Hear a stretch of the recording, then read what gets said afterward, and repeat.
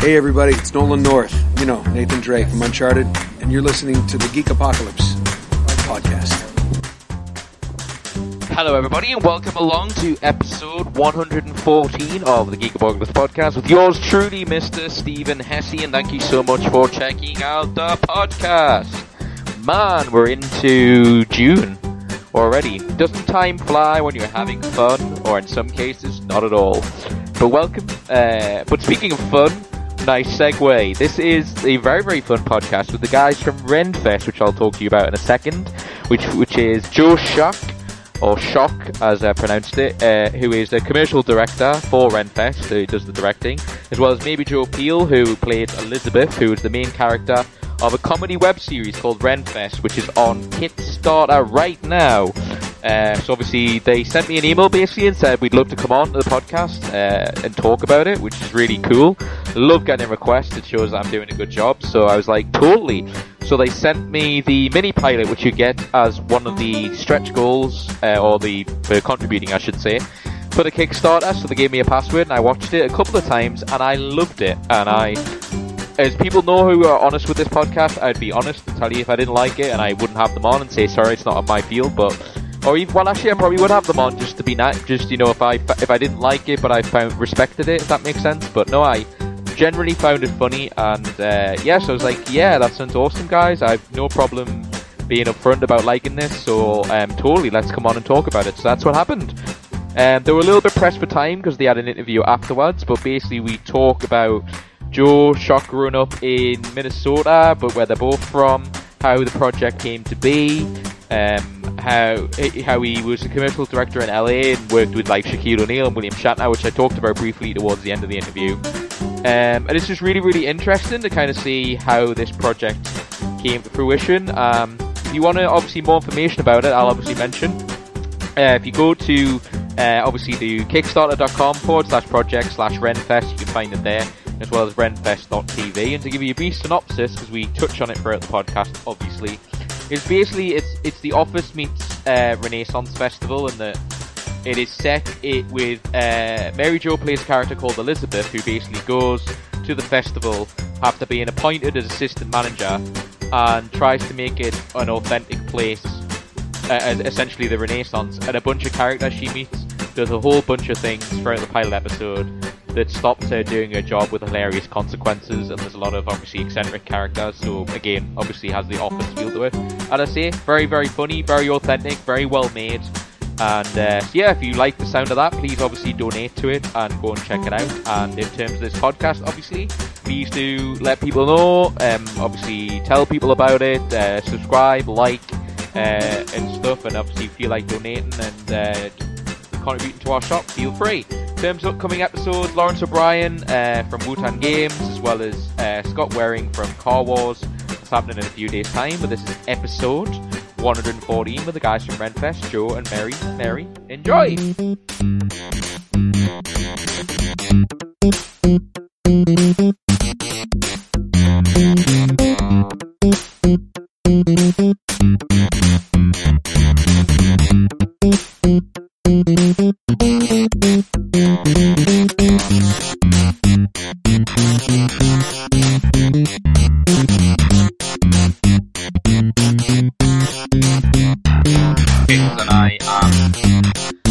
I can just monitor it through my other software, which probably makes a little sense to you guys, but basically I'm just recording it video-wise, so I'm just ripping the Skype video using a different software, and I'll just rip the audio from that.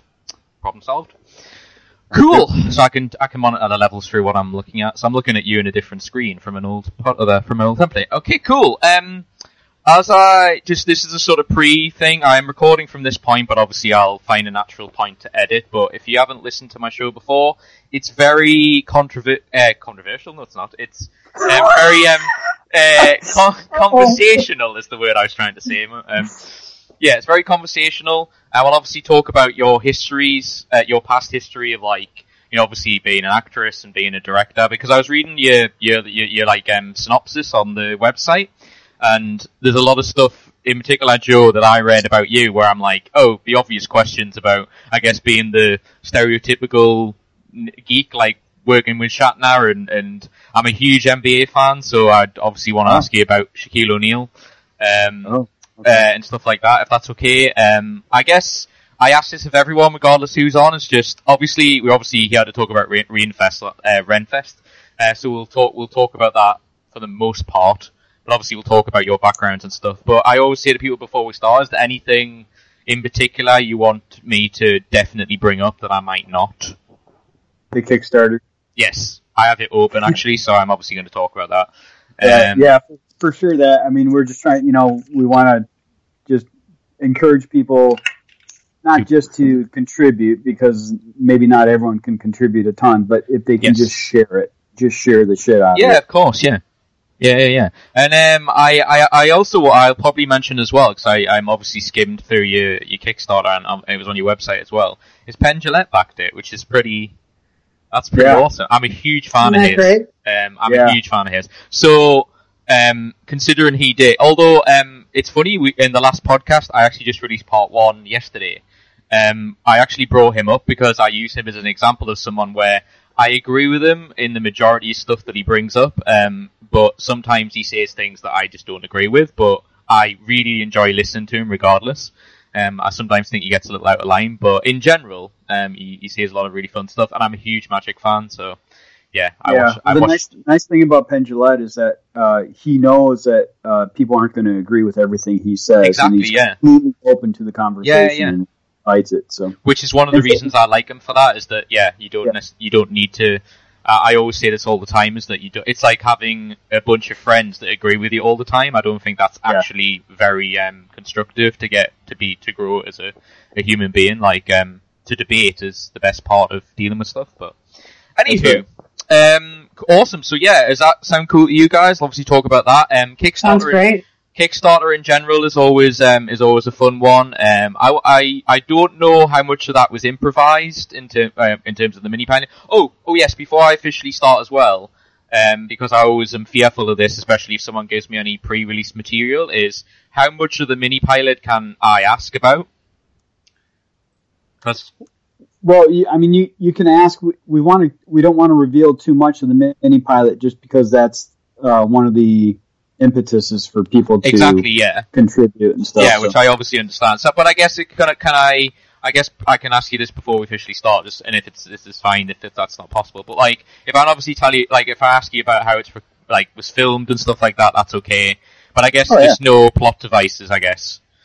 Like nothing. Yeah, I mean, we can refer to certain scenes, I think, don't you, MJ? I mean, and anything to tease it, to get people into it. Yeah, absolutely. Yeah, that's what we did at the Twitch event. So. Yeah, well, I was thinking like there was random, because I rewatched it about an hour ago just so it was fresh in my memory, and there was some odd lines, and I told you guys before this, a couple of days ago, that with my sister being like kind of a very similar role as Elizabeth, is that, oh my god, I just was watching it and listening to this, going, it's like conversations I've had on the phone with my sister, or like, and just, which is great, which shows that you really understood it. And as I say, I hope, because as someone who, I'll say this unofficially before we start, because I mean, it's my sister's business, but, last time I spoke to her on the phone, she's just moved to, Blackpool to start a museum there, which, if anyone's not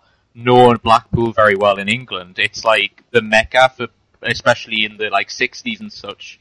Morecambe and Wise first, performed there as a group, and there's a whole host of history there, but they haven't had a museum there the entire time it's been there.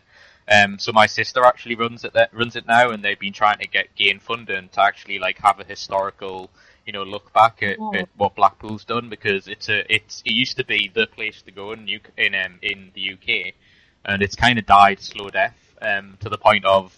And I didn't know this. She was telling me a bunch of stuff that got me dead interested. There's a whole circus group there, kind of like a Circus du Soleil act thing, that literally resides in Blackpool and performs every week, really? Continually for years on end. And I never knew that, and stuff like that. So anyway, just random fact. But anyway, that interests me for that reason, I guess is what I'm saying. So we'll talk about that. Well, we should let you know, Stephen, that we have another interview at noon in 45 minutes. So all right. Okay, so we better start. Okay, cool. Yeah, just to give you the heads up on Okay, that. well, let's start then. So, Cool. Well, hi guys. Thanks, Mary and Joe, for being on the podcast. It's much appreciated. hello. Hello. Hi, guys. Obviously, I should mention, obviously, we're here to talk about Renfest, which is a project that these guys are working on. Mary is Elizabeth in the show, and Joe Shock is the director. So we're here to talk to them on Skype. So I guess... Hey, Stephen? Sorry. Yes, go for it. Sorry. So my name is Joe, and then Okay. she goes by Mary Jo. Okay. Yeah, sorry. If you want to... Okay, so Mary Jo and Joe. Okay. We just start it over? All right, yeah, okay, yeah, if you want to just... Okay, yeah. Show, yep. No problem. Okay, so yeah, hi guys, I'm here with Mary Jo and Joe, who is the director, and Mary is the actress, and they're here to talk about Renfest and a bunch of other things. Hello, guys. Hey, thanks for Hello, having us. Stephen. No problem. Obviously, we're on Skype, so I'll just let people be aware of when they're listening to this, that we're obviously going to go back and forth and try not to interrupt each other, which happens a lot on Skype, and if anyone becomes robotic, I'll try and get rid of it and post-edit. Which is, that's a reference to every time we see me do Skype, people start ending up robot-like because of the connection and stuff. So I guess Thank you very much, Stephen. Yeah. Oh no, it's happening already. But yeah, so I'm obviously just to provide people who are listening the context is the guys were very kind enough to send me the password to see the mini pilot of Renfest, which we can't go too much into in terms of plot and stuff. We're obviously going to talk about that, but I guess. So just let people know that I have seen it and I really like it. That's my official opinion, and I'm not just saying that because I'm talking to them right now. But Stephen. although the money they sent me really does help. But anyway, so but I guess the most obvious place to start, guys, is to ask you guys how, like individually, starting with Mary, like how did you guys first get involved in the project? Well, a friend of ours that we have both worked with, Joe Shock and myself have worked with independently, Jeff Stonehouse, gathered us together in, I think, January of 2015. And he had this idea for quite some time about doing something at the Minnesota Renaissance Festival. So Joe Shock, Mary Jo Peels, myself, Jeff Stonehouse, Sean Otto, and Paul Sadeghi started brainstorming what this could be, and we tossed about around the idea that is it a mockumentary, is it a documentary, and we finally alighted on the idea that it would be an episodic comedy. And so since then, step by step, it's been a real labor of love, piecing it together, deploying all our efforts.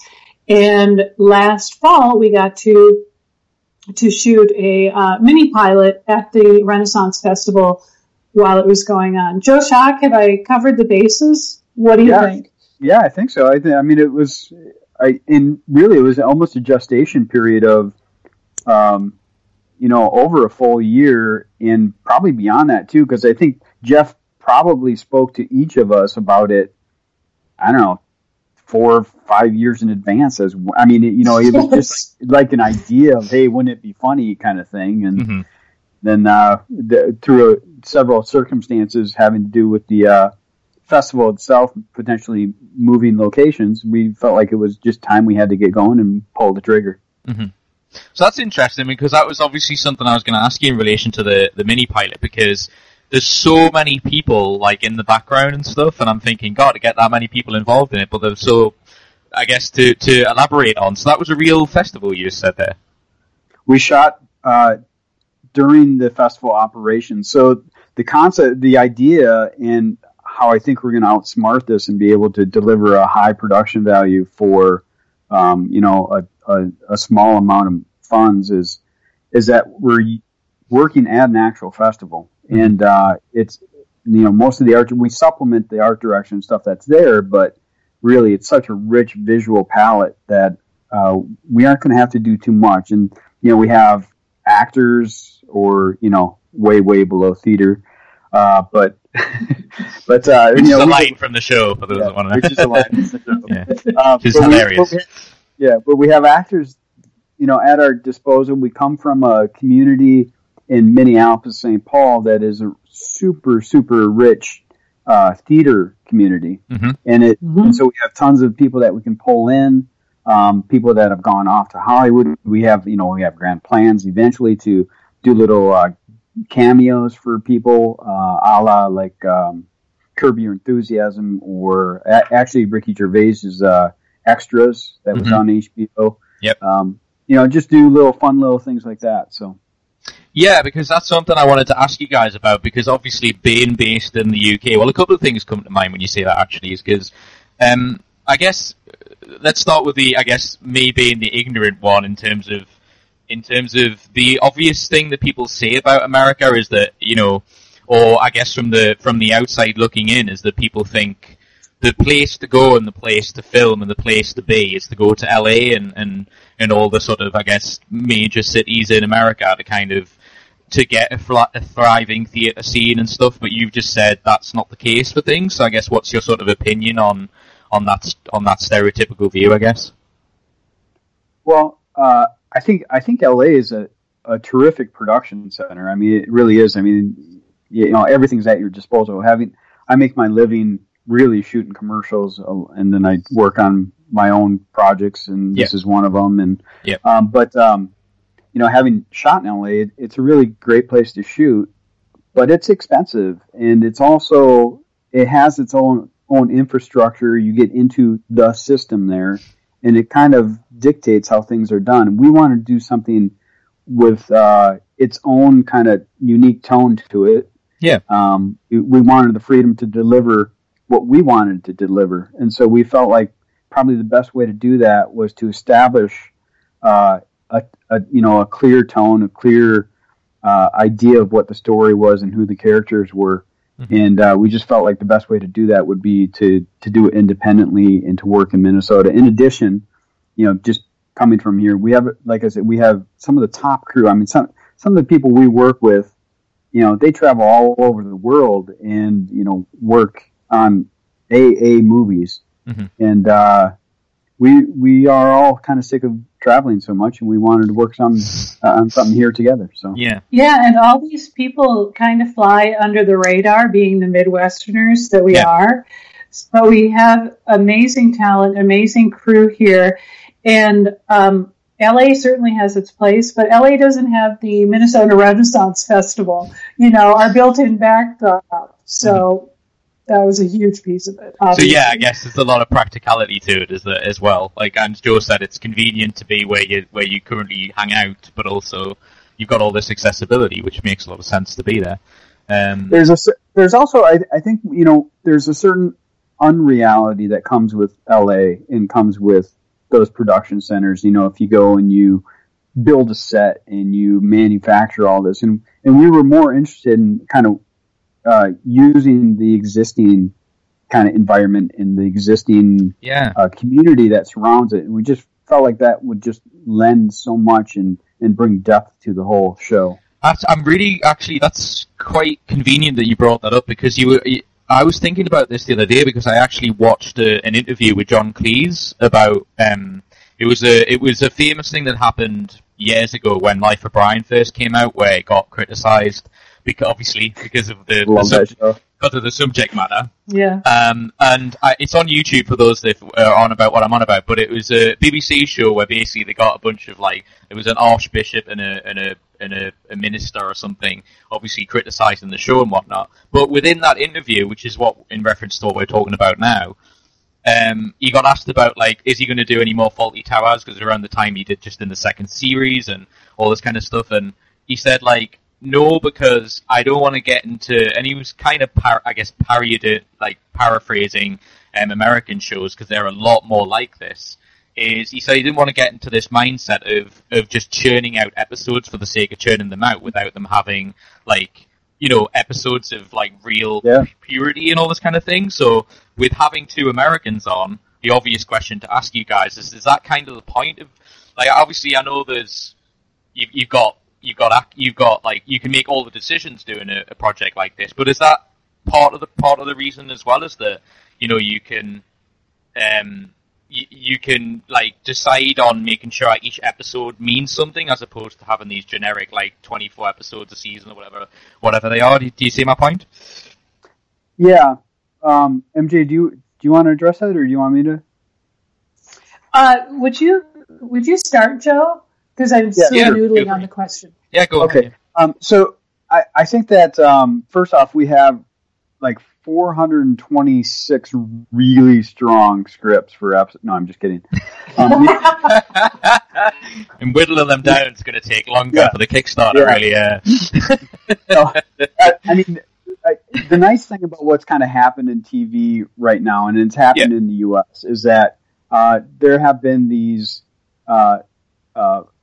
showrunners, filmmakers, storytellers that have taken a stance and said, you know what, our story is done after X amount of episodes, and I just can't see it going further than that. Mm-hmm. And I think that's something that, we would like to be able to have that, that ability to say, you know what, we aren't interested in drawing this out to the point where people hate it. We have no idea where that's going to be, though. And that could be after, 2 seasons, that could be after 5 seasons, whatever. We just really don't know. And the goal is to get it on TV in some form. Okay. The form of TV has changed. It could be on Hulu, it could be on Netflix, it could be, on any type of Amazon. Yeah. Yeah, it could be on IFC. It could, who knows? But we're open to all that, and we aren't thumbing our nose at that. Mm-hmm. Anything you want to add there? We've got a ton of ideas, as Joe said, and the other thing about this core group, is that we really have a good way we have a shared sensibility about what that looks like, and feeling that out as we go along. And the big part of it for us is we want to work with people we have fun with, and we want to have fun with the project. And Joe's right. It might wear itself out after 2 seasons or 3 seasons or hopefully 10. Who knows? But I guess, like, as we were talking about, I guess the huge advantage is you're not, like, sort of constrained by a contract where you sign something for years and you have to do it for the sake of doing it. Whereas, as you say, I know Joe sort of hinted at this earlier, it's like a passion project, and so with it being a passion project, you do it logically until the passion ends, really, which has its huge benefit. The great thing about what Joe said, actually, and I don't know, have you guys seen Web Therapy or heard of it? I've heard of it, yeah. Yeah, I was thinking when you were saying about having that online and then eventually getting it towards TV, that's a good example of that, because for those who don't know that, it's a show that Lisa Kudrow did, and I really I really liked it, and it's had some amazing guest stars on. I actually heard about it through Conan O'Brien because he was on an episode, and I like watching his show, and so that, which is a good avenue, and it leads to my next question, is it very much didn't change that much when it transferred to TV, and I think Lisa Kudrow even said in an interview that was one of the things that has the power of the internet, and the power of when you put something online, is you can dictate what happens with it. If someone comes to you and says, "Oh, I'd like this show to be on this thing," and yeah, but we don't want to change it too much because the core what it is why it's got a following or fans or something. Sure. So is that the advantage of doing it this way, do you think, from your point of view, doing Renfest? I think so. I think it's a huge advantage. I mean, the idea is that we really want to establish, like I said, establish the tone of the show, establish what the show's about, and find the audience. I mean, another good example of that might be a show like Portlandia, which was bootstrapped, really. I mean, of course, you're talking about Fred Armisen and, the power that comes with him, but it was not like a huge, premiere of the show. It was, hey, we're going to do this little show and see if it catches on, and it caught on. It found its audience. People loved it. No, exactly. Yeah, and I would also offer, I don't know if either of you have watched Baskets, and of course that had Zach Galifianakis behind it and Louis C.K. Yep. But it's so offbeat and so weird. You have to imagine that they also had a singular vision, and I think they were lucky that they got FX behind it, but you know that they owned that idea and premise, and that I find that really encouraging and cool. Yeah. Do you agree with? I mean, this is something you kind of. Yeah, I think it's mentioned on your website. A similar thing to what I'm about to say is that. Do you think there's an element of that this type of show is hard to get on TV? And if so, like, what's the issue? Wow, I'm going to let Joe speak to that because I think it's hard to get anything on TV. Seriously, I don't know the ins and outs the way like Joe does and Sean Otto and Paul Sadeghi and even Jeff Stonehouse like that. Yeah. That is kind of beyond me. So Joe, I'm going to pass that to you. Help! Wow, thanks, Mary. You're welcome. Joe, go. Action. Okay, so does it make it easier? Sorry, can you repeat the question? Yeah, again? Of course. I was just saying, do you think like this type of show? I mean, obviously we can talk. We'll talk about because I must get back to the Ricky Gervais comparison because I totally understand that. But do you think like a show like this, and I'm thinking of certain, being someone who is a fan of online media, and I obviously I've seen stuff like The Guild, which is obviously a huge web series, and stuff like that, which has had a huge fan base over the internet, is that a lot of people end up doing internet format stuff because usually the subject matter is hard to sell on like, network TV or something like that. Or, do you think that's the issue with this? And if so, what is the problem? I don't think there's any problem really. I think it's all opportunity, right? I mean, we're interested in just finding the audience for it, and wherever that audience is, it's great. I mean, the thing that the internet does is that, and also this whole within the past, decade, 2 decades of this expansion of cable TV and more networks that are more, specific to the audience, and it just allows you to reach that specific audience in a much more effective way. So we're open to, finding our audience. That's all we want to do. We just we love this idea. We love these characters that we've created. Yeah. And we feel like personally, I think we all feel like it stretches beyond just, Ren Fairs and MST and the Comic-Con crowd, just because these are real characters and they're dealing with topical events that are happening in our society, but it's just against the backdrop. Yeah, it's just against the backdrop of the Ren Fair. It's something I mean, it's funny as someone who has a podcast with Geek in the title. I often like that. I totally agree with what you just said, because if you think about, for example, like Star Trek, what made Star Trek so great was that, everyone goes, oh, it's a geek show, and like, obviously how Trekkies are perceived now is far different than it ever was, but the point I'm making is that Star Trek was amazing because it talked about social, economical factors of its time, right. Which everyone can relate to, so, regardless of the theme or the setting you put it in, if you talk about stuff that everybody understands or empathizes or whatever feeling it is, it doesn't necessarily matter what the subject matter is about. I guess the point is as long as it's interesting, because I mean, let's go and talk about the Ricky Gervais factor, and then obviously I want to talk about why you came up with the Renaissance Festival idea, or at least what you guys know about it. But like The Office is a great example of that, and as I watched the mini pilot, I understood the influence. Like, it made a lot of sense. But I don't know if you guys are aware when that first came out that we really struggled to get it on TV because it was such a niche thing to do, and what I loved, I saw an interview that Ricky Gervais said about that, where he basically said, if the characters didn't own up to the camera like it was a documentary about them, it would just be a bunch of idiots in an office, and there would be no point to it whatsoever.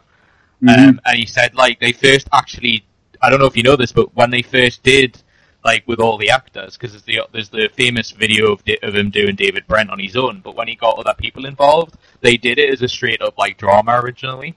and then they realised that it didn't work at all because they were like, Yeah. "Oh, we've got these cameras," and then as soon as they started getting the actors playing up to the camera, it suddenly fixed it.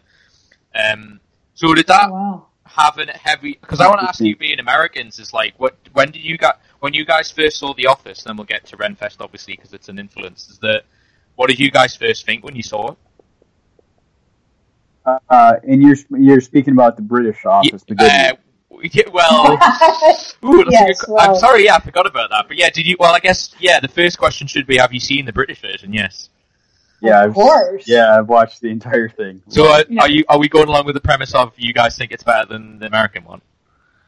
Yes, I do. Mary? Well, I think it's impossible to hold a candle to the British one. Yeah. That's so nice to hear, because I'm a fan of Steve Carell, so But let's use the British Office for our point of reference, because that was the first one. series totally blew my mind in what they were doing, and seeing the characters' humanity when they do talk to the camera, Mhm. and seeing what people under office duress come to. I mean, we're all those people when we're in a work situation. Yeah. Yeah. I really loved kind of the unfettered view of all of our errors, our scabs, and everything that. I mean, David Brent was not really a likable character, but yet he was. I mean, he was so wrong. He was funny and he was right. You know what I mean? And that kind of painful comedy, that comedy through pain and social kind of errors. Oh my God! I mean, it was so funny, and that's what struck me about it, is that I just watched it, and like every time he would say something, you're like, oh God, I shouldn't be laughing, but that is totally funny. Isn't it? His ineptitude with people and life is really maddening and anxiety provoking and touching all at the same time. Yeah. You're making me laugh because I remember when I first watched it, and as you said, Mary, like you watch it with a degree of anxiety yourself, like you're embarrassed on his behalf, which is really like it's so fascinating that you watch something, because I'm someone that I don't really like, being embarrassed or I guess shocked. I'm not a horror fan or anything like that. So, it's so difficult not to watch. Which is so weird, It's like he's found some sort of like hidden potion or elixir of just I can't take my eyes off it. And because I remember when I first watched it, I was like, I'm not sure what I feel about this. I feel very like not sure of it. And then you like I often say to people who, because I don't know whether you guys have had this experience, but I remember having friends when it first came out in particular, and I guess when I got older I appreciated it more because it has a lot of stuff within it. And I said to people who dislike the first viewing, watch it again, and you'll really like start to understand it if you watch it the second time, because you get rid of that anxiety feeling and go, this is just funny. Because the thing I was going to ask you guys, do you think it's an element of people being genuine? Because I guess my problem with a lot of mainstream stuff is they try and sort of parody something as opposed to actually do something for real. Like it's not actually a genuine thing. Whereas, I'm not just saying this because you guys are on, but you guys have done a subject matter and about something that see. I guess The Office is about people being in an office, which is incredibly mundane. But my point is, it's really genuine.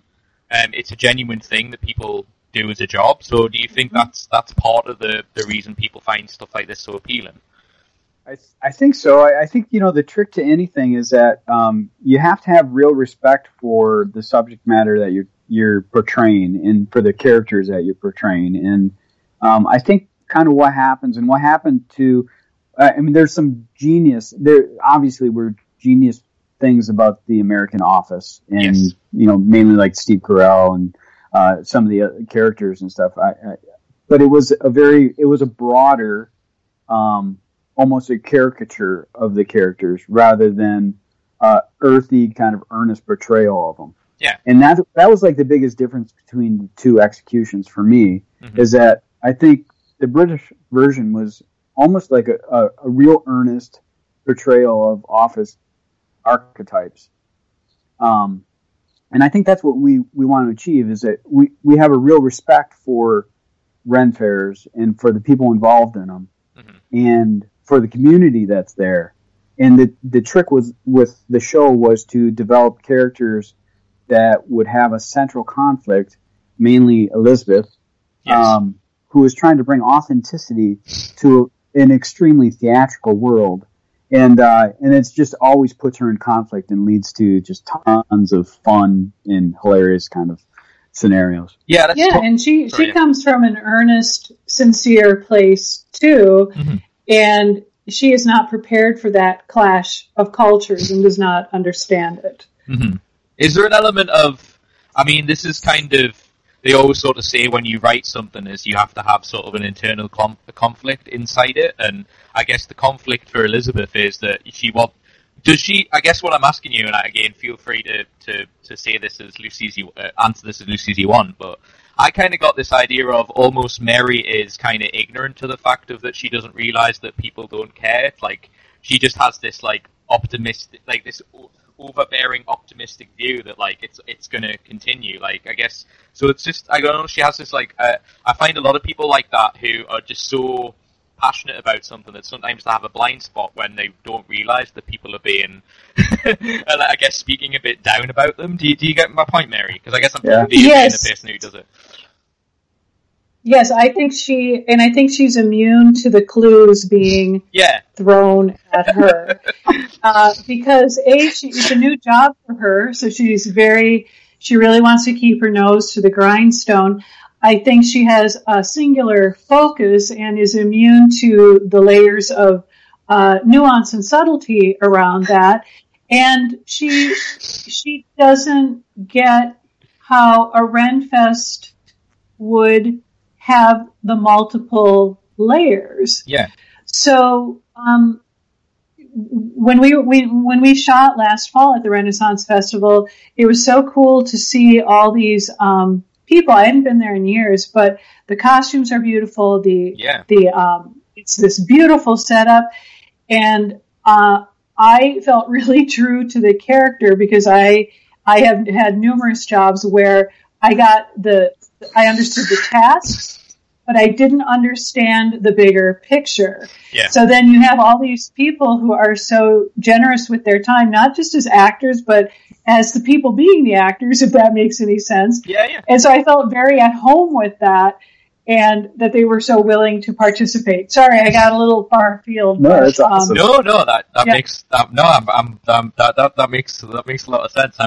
I'm laughing at because as I say, I've watched the pilot a couple of times that they sent me, and just as I say, we obviously, just to let people be aware of, we're not going to talk about the plot because the reason for that is because it's going to be part of the Kickstarter, which we'll get to towards the end, and just make sure we mention that.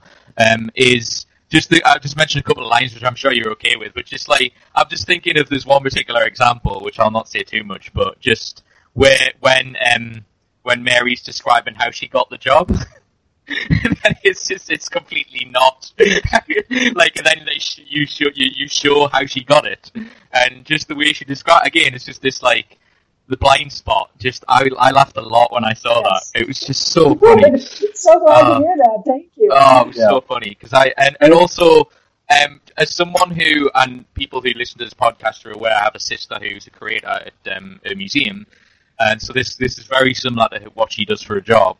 And the line that made me laugh, which probably is not, I hope makes other people laugh, but I appreciated it on another level, being I have a sister that does this kind of job, is when you said, there's a line where Elizabeth says, I almost have a PhD or something, wasn't it? Yeah. And she just says that really, like, off-candidly, like, I'm a person who has an almost PhD, which, like, no one says. And I'm like, that's just so ridiculous, that's just so brilliant, that, like, yeah, because I've heard people who, I almost went to college, like, I've heard that phrase before, right. You know, like, I said, it means something, yeah, I almost went to college, and you asked them what do they mean, they went, I got to the front door. I'm like, that doesn't make any I think it's also, like, after 14 years, yeah, or something, exactly, yeah, like, as in, like, she's just, like, one more month, and I'm gonna get it, I'm sure of it. Yeah, that's brilliant. But I wanted to ask you, and then we'll ask Joe about the directing, is, like, When it got pitched to you, Mary, in the role of Elizabeth, what was your first reaction? Panic. It's good to know you're genuine, Mary. You should be honest. It's the truth. I mean, we had brainstormed. I think how it came up is we were trying to brainstorm who the characters are and what or who the protagonist is, and I just threw out there that it's a failed PhD student, and somehow that escalated. And then the last thing I remember is Jeff Stonehouse turning to me and saying, "And it's going to be you." Mm-hmm. And this was still in the formative stages, so I didn't take it too seriously. And then, as what happens to me in my life is, all of a sudden we're on the Renfest grounds, and I'm trying to memorize lines and think, how did this happen? Because I'll be honest, I am no Meryl Streep. I can't memorize lines and move to my spot at the same time. And I should probably let Joe Schock know that right now. So I'm sorry, Jim. This is his point of vent frustration. No, just giving him the heads up, that's all. Okay. You know what? The beauty thing about it, though, is that this isn't the type of project where she's required to memorize the lines verbatim. Exactly, right? She just needs to embody the character, which she has done amazingly. I mean, people love her. Yes. And they love the character. And, in fact, to the point, one of my favorite, absolutely favorite things that I giggle at every single time I see the show is when she says, "Diversity." She laughs. Oh, God. Yeah, some great one-lines in it. Like, yeah, I mean, it's I guess because we talked about The Office and the influence, because the Office, particularly the British version, and I mean, just to clarify, I think the American version is good. It's just different. It kind of, and correct me if I'm wrong, it kind of showed the American audience, I guess, a more typical British humour, because that is very much what we're like.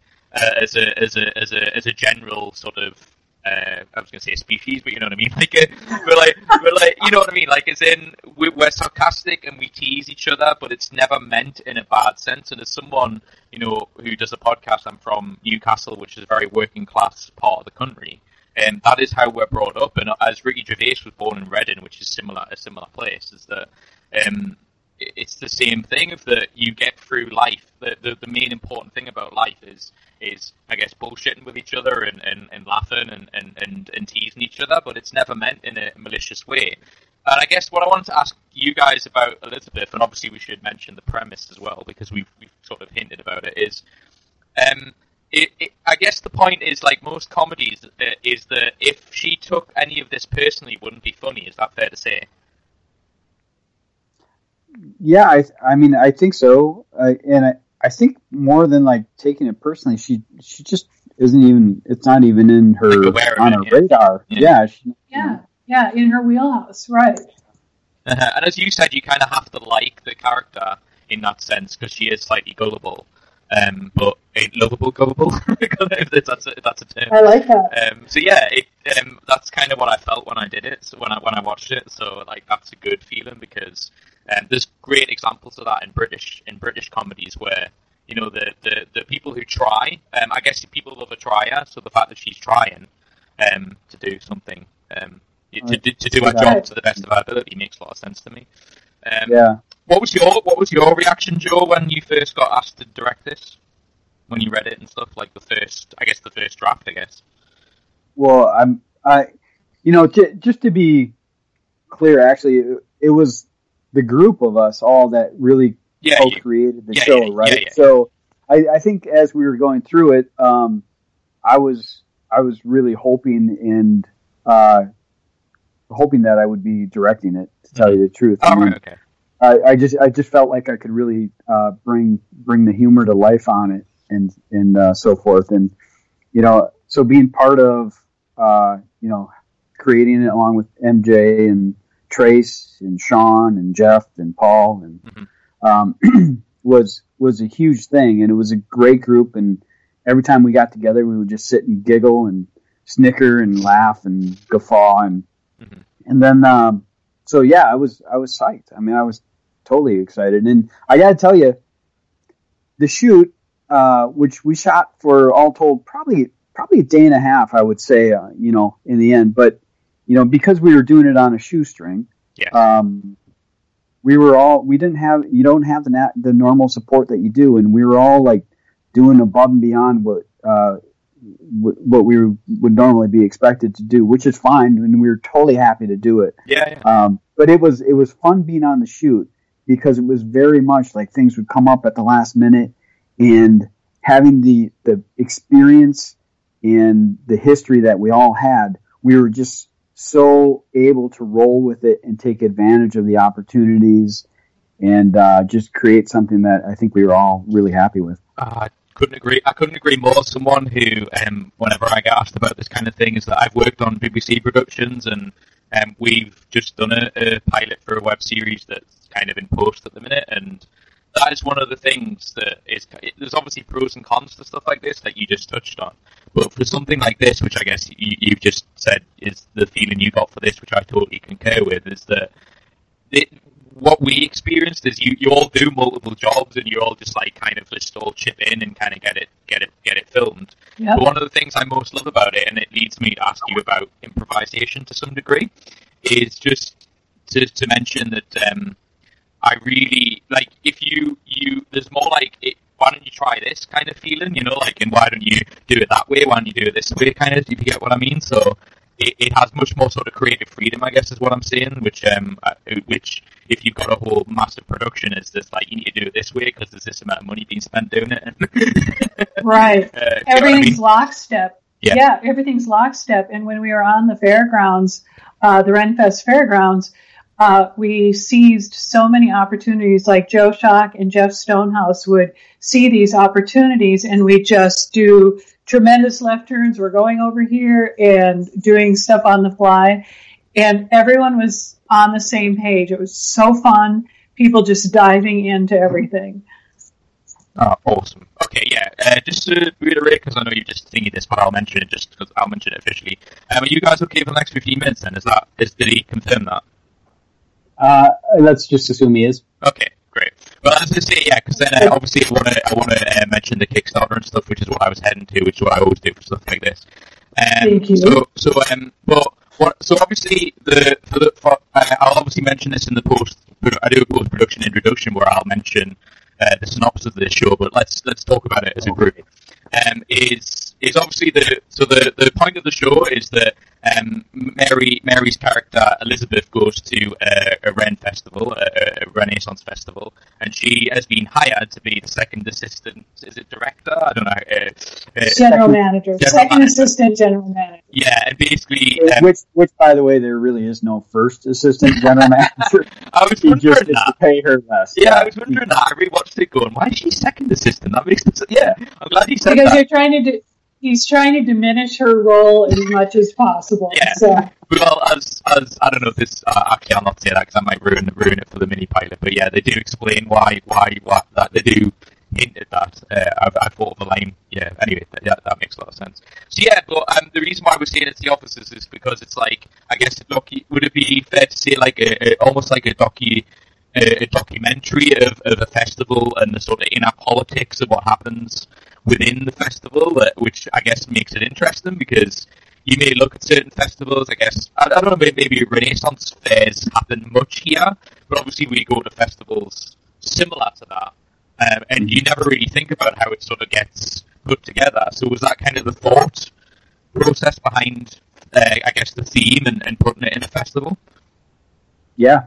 That was that's it exactly. We thought of it as kind of the back office politics of your local Ren fair. Mm-hmm. Right. And I guess, did you kind of have to sit down and think about what the inner politics would be? And did you research? Did you talk to people who have worked in Renaissance festivals and say what's the, I guess do some research and ask them about what happens and what is the main issues behind it, that kind of thing? Well, we were really lucky to connect with a fellow by the name of Carr Hagerman, who is Joe Schock. Is he the artistic director of the Renaissance Festival? He's the artistic director, yeah. He and then Jim Cunningham. And Jim Cunningham, who has worked there for years. And we knew these guys, or people in the group knew these guys. They came and met with us several times.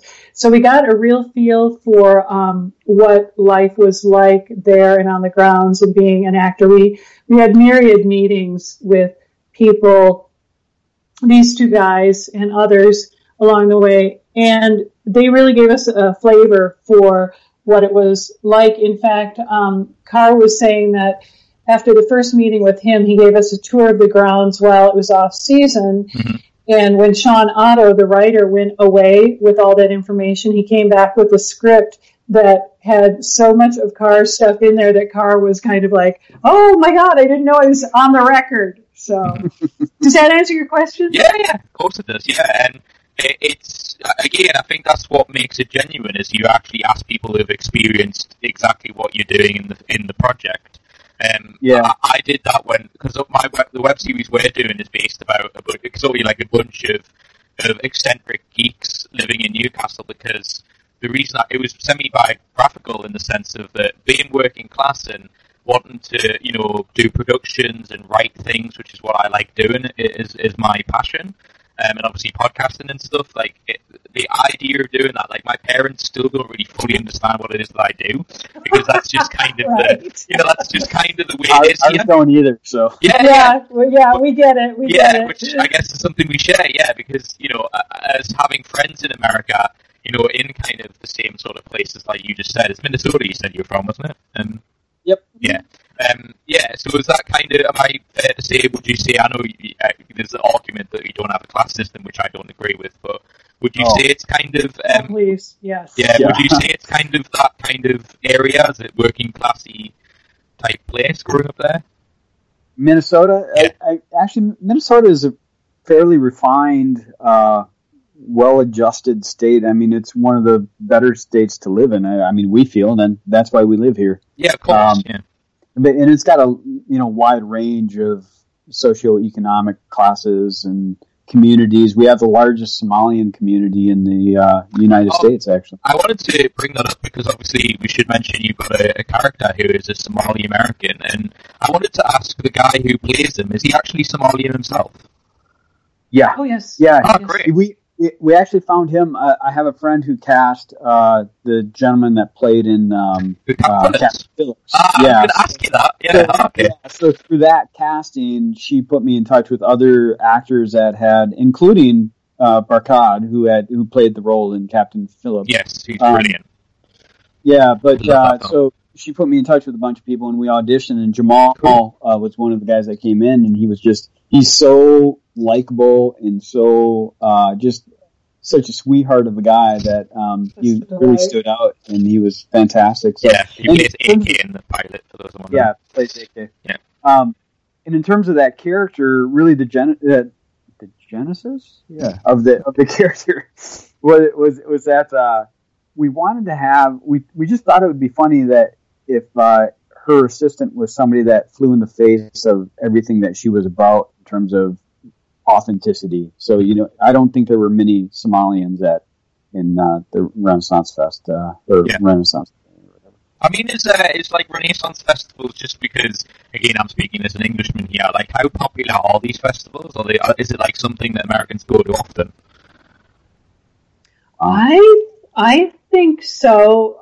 My anecdotal evidence is that every time you say Renaissance Festival to someone, they have this immediate response to it.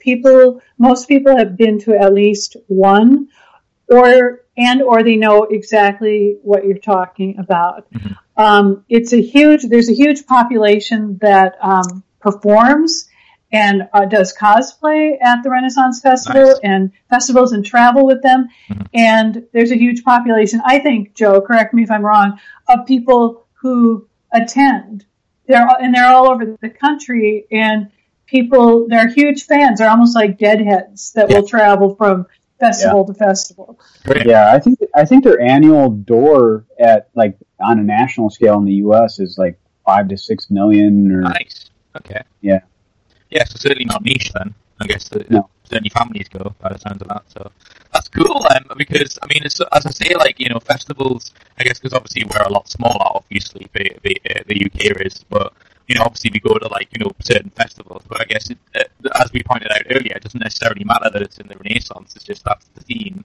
It could be any sort of festival because of the inner turmoil. I wanted to tell this very quick story of a comedian who I know, a very well-known comedian from this part of the country. Tells a very quick story on one of his stand-up DVDs about he used to do the costumes. How you used to dress up as like a big teddy bear or something at like a festival somewhere. And he that's a different type of festival. You mean like furries? Like was it a furry? Yeah, yeah, and he did it. He said it was it's a like standard routine he does, but this is 100% true. Where he said that he only had one job in his life, and he had to be a teddy bear costume inside the costume of a teddy bear, and he did it for one day and then he left because he hated it that much. But he had one great story, which was, and I cried when I listened to this for the first time, watching him do this routine, where he tells the story of how the funniest thing he's ever seen was behind the stage, and this is I guess is a good comparison to plug Renfest because this has a good examples of this in the pilot. Is the two teddy bears were going out with each other, so it was girlfriend and boyfriend, and they're in mid getting the teddy bear on, and they must have had a row. They must have had a row before they actually done this. So as they're putting their costumes on, this guy, Ross Noble, who's the comedian, well-known English comedian, he tells the story, and he's watching them getting changed as they're literally screaming at each other, and he said there is nothing funnier than seeing two teddy bears in costumes, telling each other to F off, to go F off, and why don't you go F yourselves, you're an absolute disgrace. And then the funniest thing was, as the guy, how when you have an argument and then you walk out in a fit of rage, you just leave, you slam a door or something. He attempts to do that, so he opens a fire exit, and as he does that, he falls over. Oh my gosh, Great. That's excellent. I know, yeah, and so that's obviously, I guess you probably heard a zillion stories of people giving you tips on what to write, but that's a great example That's hilarious. Yeah, It's so funny. That's cool. So funny. So yeah, as we just touched on, so I hope that gives people a rough synopsis of Renfest, and we've did a little bit of background and stuff. So we should mention the Kickstarter. So it's been going. How long's it been going? I mean, it's got 13 days, but how long's it been? A month? 2 weeks, I think. It's been going now. So it's a month Kickstarter, I guess. What I'm asking, because I've been sort of watching it as we've been recording this. Obviously, we pre-record this, and it's actually got 5 backers since we've been recording. So that's a good. That's a good, nice thing. So just to let people know, because this is coming out, and we're releasing this podcast in a few days' time, obviously, as you're listening to this. It's currently, as we're recording, at 825 backers, and you're pledging for $365,000. As someone who's been in television production, that's next to nothing. So Right. So yeah, thanks for pointing that out. And it's got, yeah, I know. Yeah, thanks, Stephen. I'm asking that for. I'm probably telling you that on your behalf as someone who, our web series is going to be far less than that, but it's based on, obviously, I didn't have time to go through Joe about because I would be interested because I'm a geek for this, what cameras and stuff you use, but we could talk about that another time, hopefully. But yeah, just wanted to reiterate to people to go how much. I'm that's nothing for television production, believe me. Yeah, I think the average, if this were a full pilot done by a Hollywood studio or whatever, I think the average is now up to 2.2 million. Yeah. And considering now this television show is at $1.5 million per episode, that's just it. Yeah. And we like to think that we're bringing a pretty well established professional team. I mean, Sean Otto was up for Academy Award for House of Sand and Fog. Mary Jo and Trace, years with Mystery Science Theater, and I was going to mention that. Yeah, and Freaks and Geeks, which is kind of the forgotten series. I was going to bring that up. Dave Gruber Allen. Gruber Allen. And you just think of some of the people. I was going to make a joke like James Franco, who destroyed the Oscar presentations, and I'm sorry, I know it's just cheap cheap drive. But no, Freaks and Geeks for those obviously only lasted like one season, wasn't it? And Jason Segel, who went on to be Marshall and How I Met Your Mother, and a bunch of other really great, a huge amount of talent in that show. So enormous, it's been amazing. And and Dave Gruber Allen has kind of just almost become our production angel. I mean, he's just such a good spirit to have on with us. Yes. And by that, I mean, I don't mean he like threw a bunch of money or anything. It's just that his presence and his spirit has been so positive and wonderful to have. Great. We love Dave Gruber Allen, just a great spirit. And hilarious. Hilarious. What's the Facebook page for Gruber? Gruber Sightings. Gruber Sightings, so if you go on Facebook, look up Gruber Sightings, and it's people posting pictures of people they see who have the long beard and the long hair. It's uncanny. It's hilarious. That's brilliant. That sounds like something I'd like. Yeah, totally do that, yeah. I should, obviously, with the people we haven't mentioned, obviously, other members of the cast, like, overall, it's really well casted. Like, and as I said, as someone who's seen it, obviously, as I'm sure people can appreciate, we can't go too much into the mini pilot because it's one of the stuff you get for backing it. But I honestly really liked it, guys. It was really great, and I hope it gets made. And one of the things I wanted to just say, just because I'm a huge fan, and we'll wrap this up, is just to say, like for example, I know obviously everyone who backed it, I know you appreciate it, but Penn Jillette backed it, which is pretty awesome. I know, right? Also, the executive producer of God, I'm just spacing it now. The we got it in the book.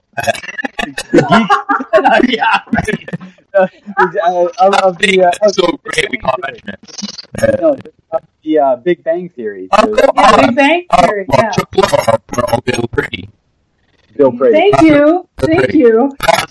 And so people who claim I'm not a geek, I know who them people are. So people can go to renfestivity.com or Renfest TV. It will take you to the Kickstarter. We'd love your help, and we just really appreciate it. Yeah, of course, And I'll make sure I put a link on for people who are watching this on iTunes and on my website and stuff like that. So have a click and check out that Kickstarter. And obviously, on Renfest.tv has a bunch of information.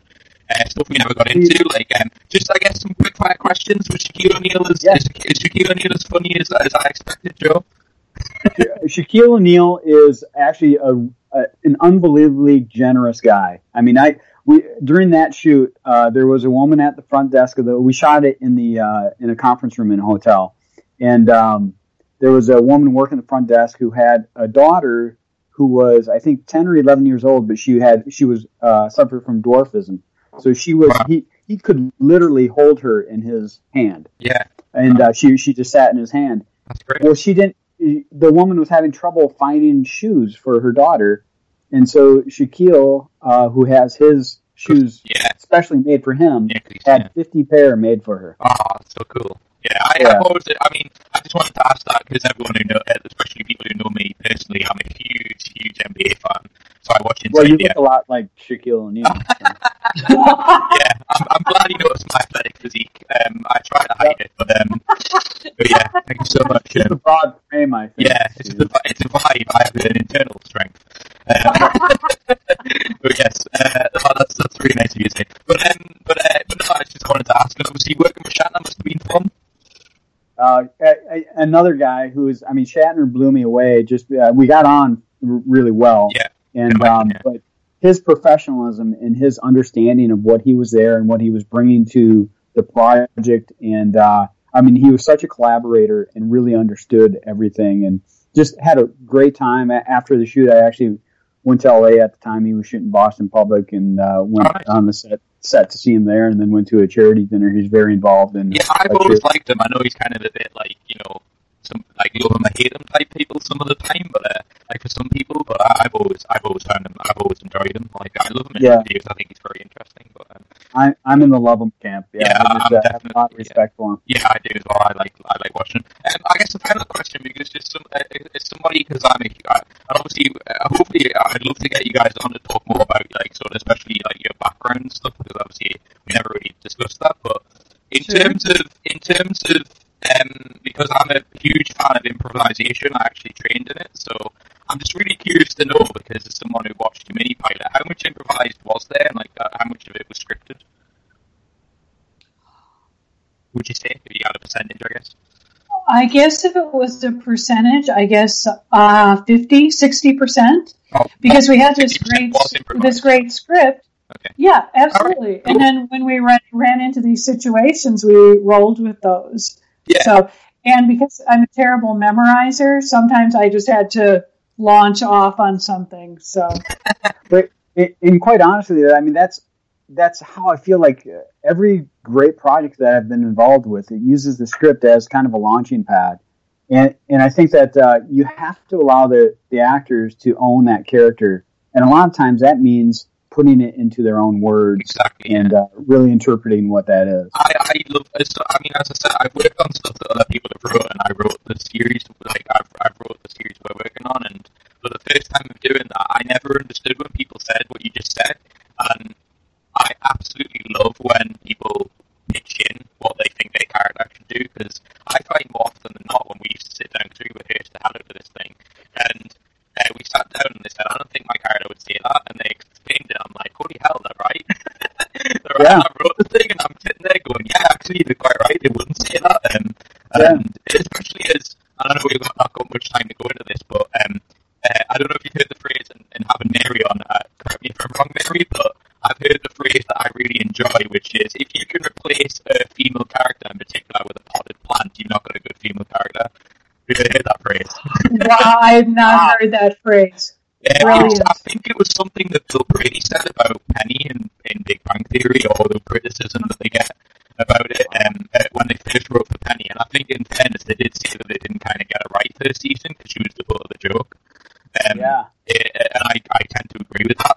But I've heard, like, particularly female writers who I've had on the show, they've said phrases that way, is that if you could replace a female character, because basically, do you agree with the premise of you sometimes see series where women are the yes women, like they just say yes to what men say?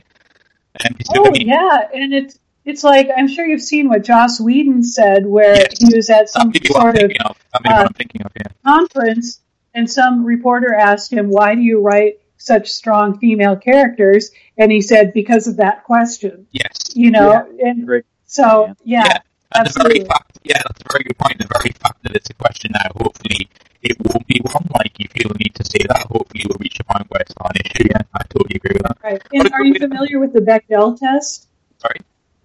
The Bechdel test, no. Alison Bechdel. She has 3 criteria for whether or not it meets, if it's a meaningful woman character. So look it up. It's really interesting. I will do. That sounds really fun.